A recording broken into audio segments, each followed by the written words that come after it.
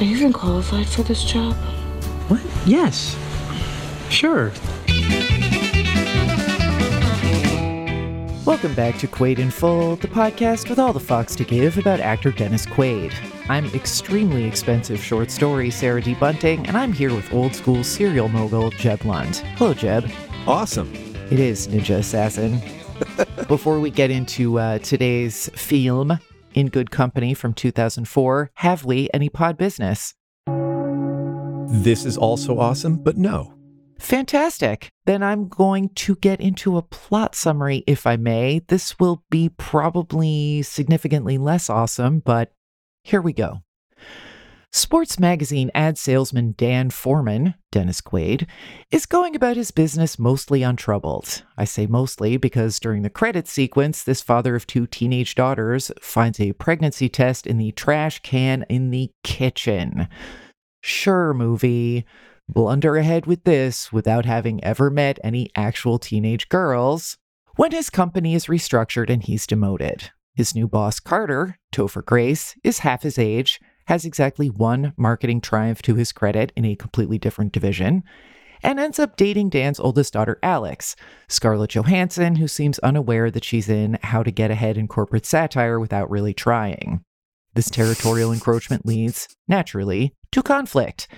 But not before we have to sit through a series of static, social hygiene filmic scenes that repeat, more toothlessly in each iteration somehow, that capitalism is bad, but capitalists are human? Or that institutions consist at root of people? Or something?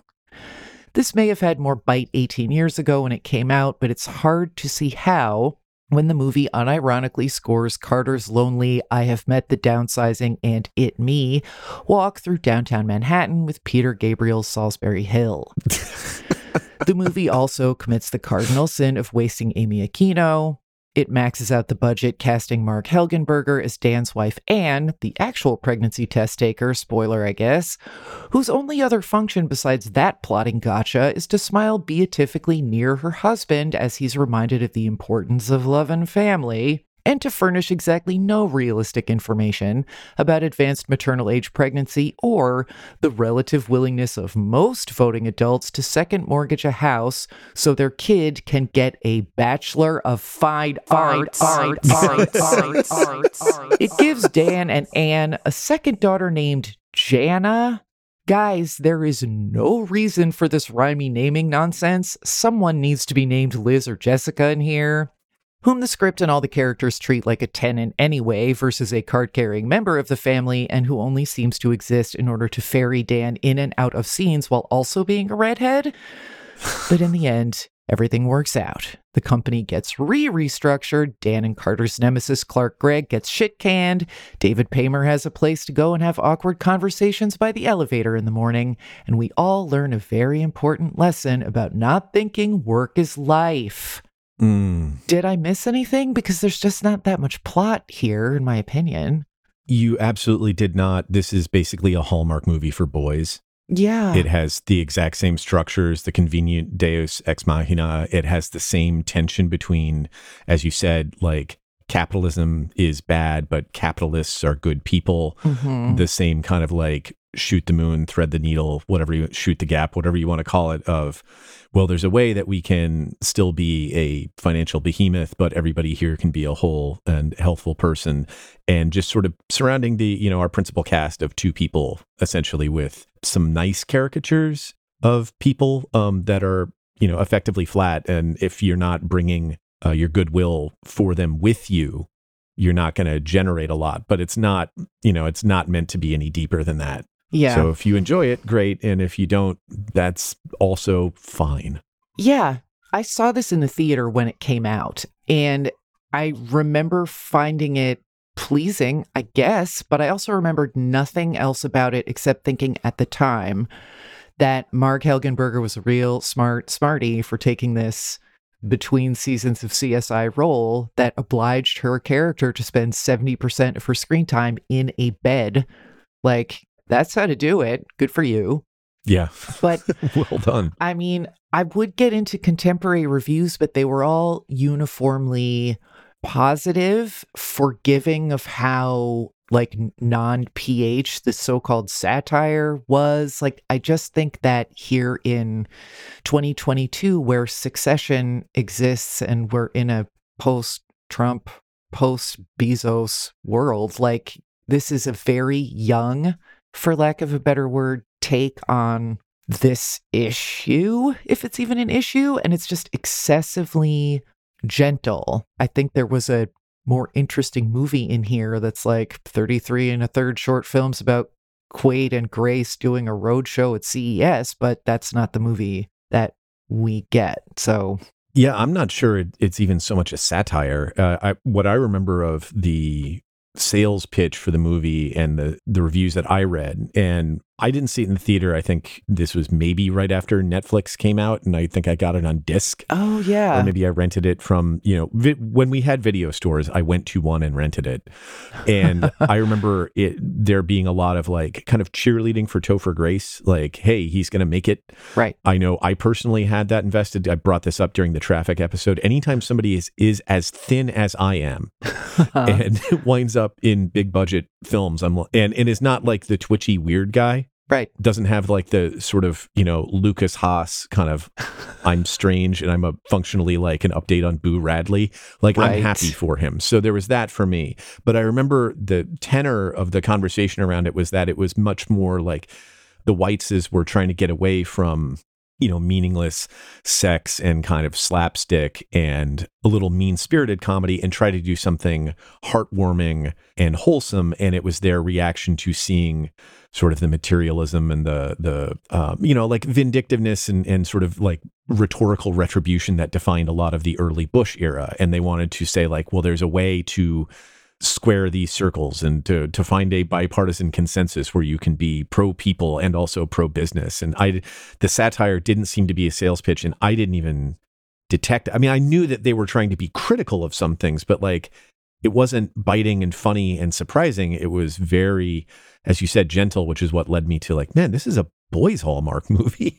Yeah. Well, and that there are moments where you're supposed to recoil from the reptilian ambition of a character of Clark Gregg. Like these characters are all such like sketches also that I could not remember anyone's name. I had to keep looking it up on the IMDb, and it's like Dan, Anne, Jan, Pam, guys, really? But that would be undercut by like explaining that PFG stands for pretty freaking good. No, not in the boardroom. Like, they're going to be using actual swears, but they wanted a PG-13, I guess, so that's not where they went with it. And I don't understand why that was a priority. And I don't think some people understood which movie they were in. Yeah. I don't know what your feelings about ScarJo are. I'm generally like pretty positively disposed towards her. I don't need to sign off on her personal choices or anything, but like, I don't mind her the way some people do. Yeah, I think she gets to be a little too willowy and almost kind of fey in some roles, where it's almost like she has decided that the kind of sexualized, angelic picture of ScarJo in the internet and I guess like publication discourse is just the best way to play it. And so she seems to show up as sort of like an avatar of what people seem to think she's supposed to look and behave like. Right. And then, but when it looks like she's consciously making choices with the material, I think she does an outstanding job. But this one definitely seemed like she kind of just smiled and let things happen to her. Yeah. I mean, she's on the outside of the Venn. She's like on one of the wings of the Venn, I guess, in the like rom-com wing. And given that, she's doing fine. And also she's forced to do a lot of not even exposition, but like after school special explaining of the choices that face today's college student. Here's clip 2, and here's one of the many places that the movie was frustrating for me, that it's like, if you're going to stop the momentum dead to explain about forks in the road for young adults, please have some concept of how things work. Clip 2. It's pretty good. I mean, it's hard to meet new people as a transfer. Everybody's got their own little cliques, and they're not sure if they want to admit one more. But my creative writing classes are really great. Oh, yeah? Creative writing? Yeah. I've always been interested in stories and escaping into other people's lives. I guess because mine always seems so boring. I'm cursed with a functional family, but writing isn't exactly practical, so I think I might double major in business. Oh, no, don't do that. You know who should do that? Not just this character, but whoever wrote this passage of the screenplay. First of all, NYU, just undergrad, is bigger than the town that I'm from by like Right. a factor of 2. Like, it's hard to get to know people as a transfer. Like, it's NYU. And also, she's living in what looks like my brother's freshman year dorm with a roommate. Like, you will be able to meet people. Not to mention, you look like Scarlett Johansson. I don't think you're really going to have any problems. Yeah. But God, this dialogue. I've always been interested in stories. I'm so glad you pulled But I was that. cursed with a functional family. Like, fuck off. I just wanted to stab myself in the eye watching that scene. Yeah, I mean, apart from the fact that he has a lot of money and looks like Topher Grace, which works for some people, and apart from the fact that she looks like ScarJo, I don't know why these two like each other. I mean, you can try to reason it with his story of being left by his brittle and disengaged, relatively new wife, who also evidently cheated on him, and he has an absentee dad, but that at least helps to explain why he would glom on to Quaid's Dan. Right. But, he can go out with anybody. Why are you picking an NYU student who says things like, I've always been interested in stories? Yeah. And I don't know how, she is captivated by this guy who basically undermined his whole role in the company when he first sees her. He says, I don't know what the fuck I'm doing, and I'm scared to death, which you imagine she would talk to her dad about, and maybe that would change some dynamics there. But that little bit of honesty from him seems so premature. Well, that little bit, maybe he blurts it out, but he almost from the get-go is just sort of vomiting clues at everybody that he doesn't belong where he is and he needs help. And somebody who's just transferred into her dream program and is trying to figure it out, I can't imagine her going, I'm going to drop everything to help out this guy who's basically fucked over my dad. Just doesn't really scan. And so when the dialogue isn't popping, at all, and it's stuff like, I've always been interested in stories. You're like, why are you guys here? Yeah. What are you doing? Like, how did you get into NYU's writing program if this is the kind of shit that you say after you've had coffee? Like, we've seen you have coffee, and that's still what you're saying. Yeah. I mean, they didn't have a ton of chemistry. I did think that the Dennis Quaid as father figure to Topher Grace was, given what was probably on the page, I thought that was nicely played by the actors and the movie. That scene at the end where Topher Grace is like, I'm going to go to the other coast and go for a run on the beach, and that will mean that I'm, I don't know, an authentic man.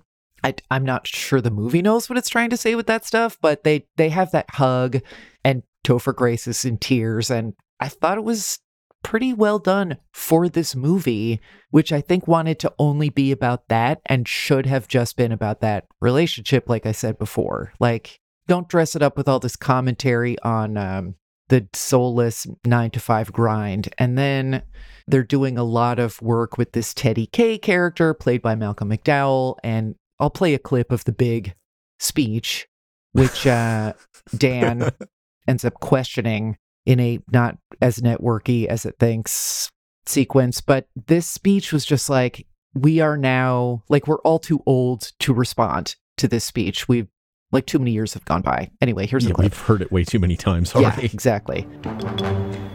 Synergy. What does it mean? Why does a business swim with it and sink without it in this new ocean of megabyte streaming video and satellites? Every day, the world becomes more complex. And to survive in a complex world, we need complex bonds to interface with it. I mean, as a content creator in the 21st century, I have sat through that keynote like probably 24 times while making the jerk off motion under the conference table. Like, We've all lived too much for that to land at this point. Yeah, really the best part of that is that his name is Teddy and he's giving a TED talk. And they didn't know that No. when they wrote this and filmed it. But you're like, oh, okay. I mean, Yeah. I'll enjoy that on that level, even if it wasn't intended, because it absolutely is. Yeah. And I mean, his casting is a pointed nod to whatever it is they think they're sending up. But again, like it's a PG-13 movie. So you're only going to get, it's not going to really draw blood. At the time, critics didn't seem to feel that that was true. But I just think that, you know, this movie's time came and went. And now we're watching it again. Yeah. But yeah, I'm not angry at it. It's just, it's past its sell by. That's all. Some nice performances, but overall, nobody needs to seek it out. I don't have a lot either. I do just have a couple of notes of things that happen, I think, to flow to my this is a boys Hallmark movie thesis. Starting out, there's a bit where you see Dennis Quaid, going in to close a sale for advertising for the magazine with a longtime client. And he says he's going to leave a magazine here for him to read so he can, and he's going to send one every week so the guy can reconsider the fact that he's pulling back part of his ad buy. Mm-hmm. And he says, there's a great article in here comparing current quarterbacks to Johnny Unitas. And it was just like, yeah, I mean, like that might be a sidebar with some numbers. It's not going to be a full article, but it definitely felt like when Hallmark tries to understand sports. And similarly, at the end, there's a scene where they're playing a pickup game and he's got to be the ringer for his team in Carter's against Clark Gregg's nefarious group of capitalist predators. And he goes up for a dunk or a layup, and he winds up wedging the ball between the rim and the backboard, and then he falls to the ground. But in the fast break scene, like he clearly can't dribble without looking at the ball. Yeah. And that was just like another nice touch of like, you could have filmed it a lot of ways where you didn't see that, but the one sports thing you had, like, this guy can't play this sport. Yeah. And I mean, having just been, as we record this, marinating in college basketball for the last week and a half or 2 weeks, like, ooh, kind of wanted to send the Indiana cheerleaders out to unstick that ball. And then he sort of limps off, but then the splint is on the other arm. And then the movie forgot that Dennis Quaid is left-handed, but then 2 scenes later, he's signing the second mortgage paperwork with, his left hand because he's left-handed. Yeah. Okay. I mean, there are just a lot of little things that it could have done better, but I wasn't as aggravated as I might sound by it. So I'm going to give it a 5. There were some nice things. I thought Topher Grace was good. He's another one who's underrated. Dennis Quaid was well cast here, at least. So 5. I was going to go a little 1 point higher with a 6. I think mainly just because of this clip. You're being groomed. I'm being groomed. Yeah. Mark, thank you. And then a couple minutes later, I'm being groomed. I am being groomed. Do you have any idea what this means? Just speaking of things that have not aged well, like thanks to the internet, like QAnon has come in and completely revolutionized the way I would appreciate that scene. Yeah. Oof. And they also do that, now that you mention it, they several times, not just in that sequence, do that thing where apparently everyone in a scene waited until the cameras were on them in bed together to have any conversation about major shit that's going on. Did he just get home, put his keys in the tray, go have a snack?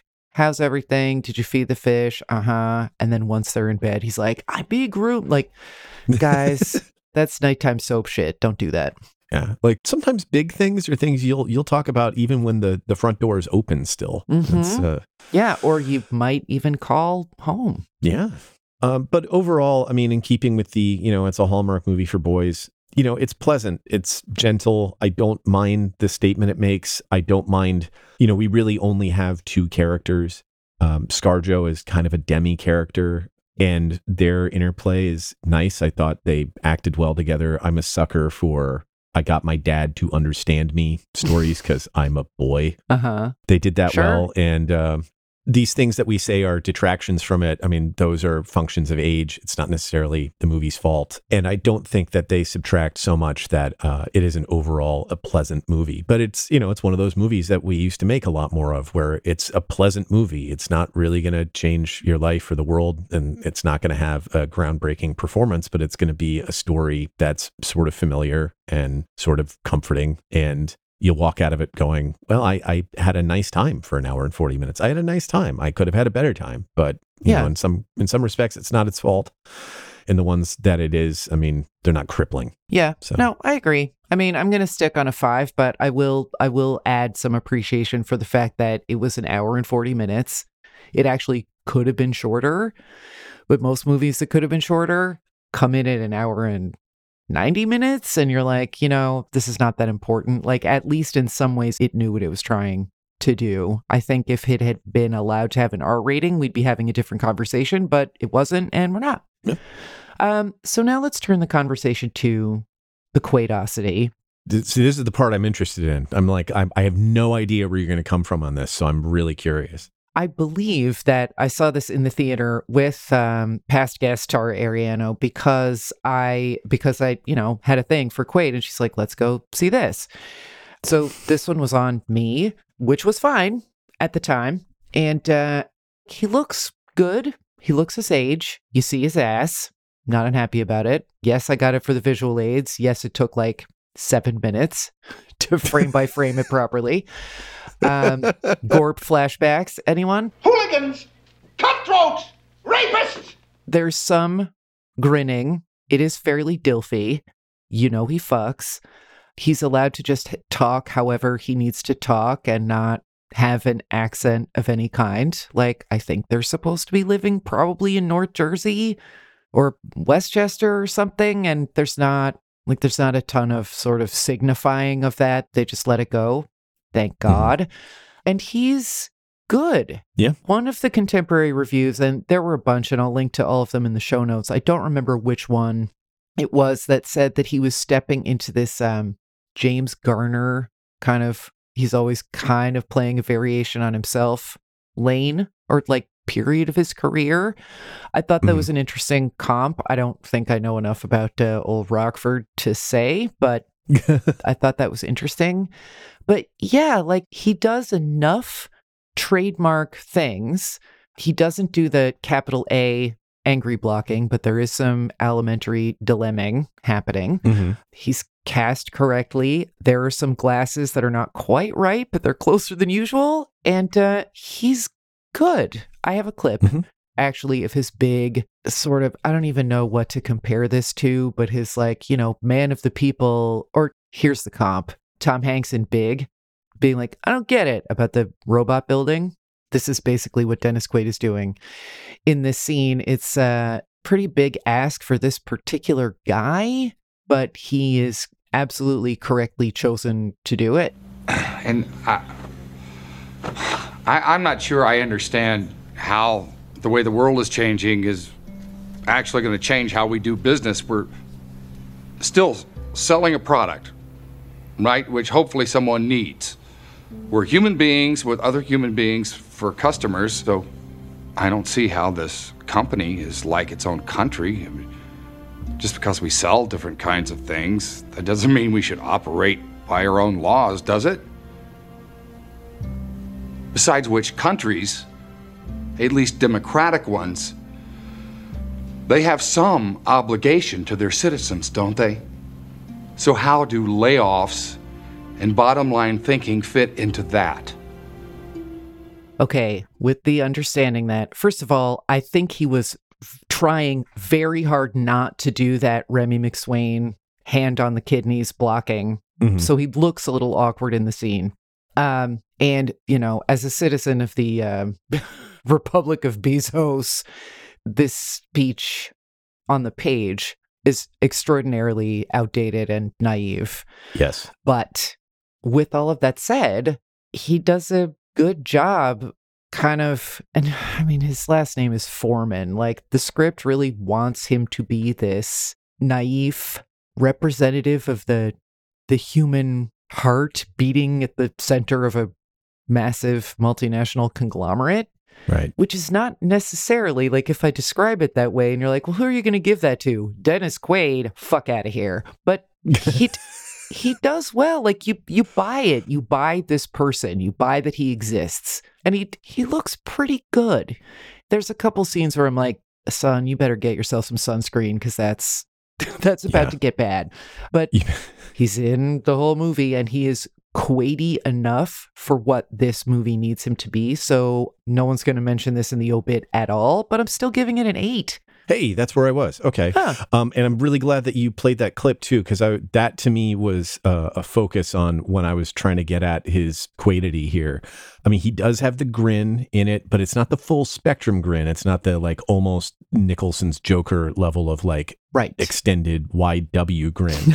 But you do get the knowing smirk. You do get a sense of he fucks, right? Yeah. But that scene where he's challenging McDowell's Murdoch felt like a really good use of that Schrodinger's scat effect that Quaid gets sometimes in these emotionally ambiguous, tense moments, and that kind of like not quite gurning expression that he has, but where his face just seems to be kind of like gnawing on its own features in uncertainty.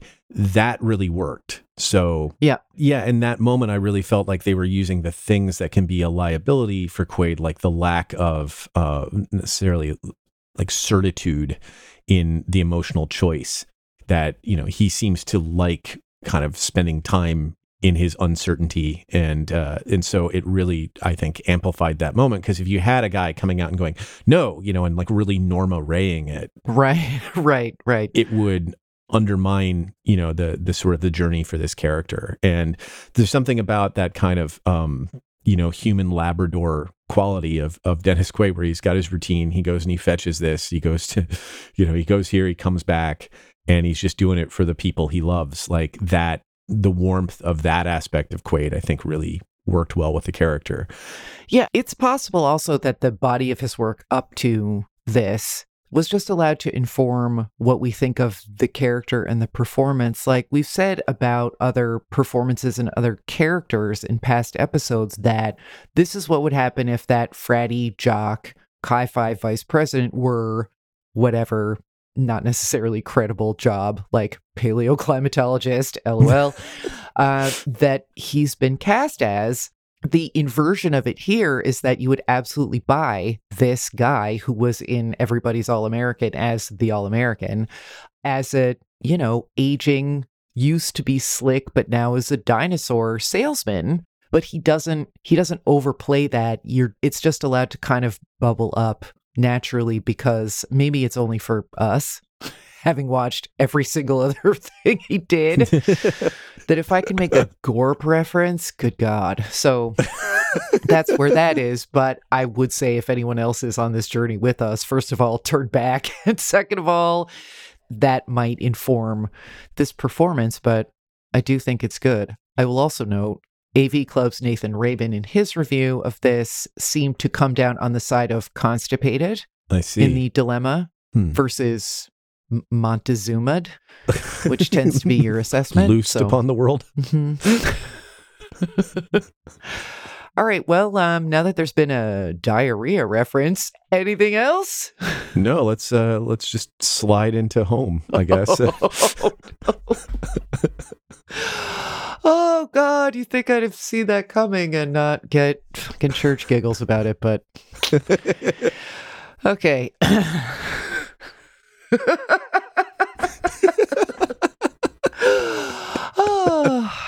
I am 5. Okay. Next time on God damn it.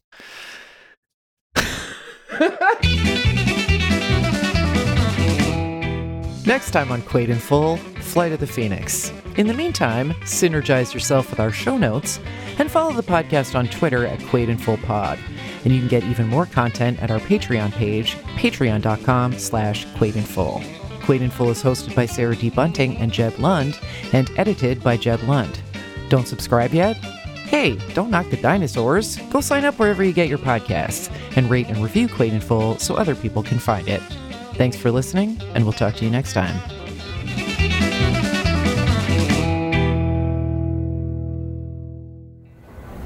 Yeah, you can go ahead and close it.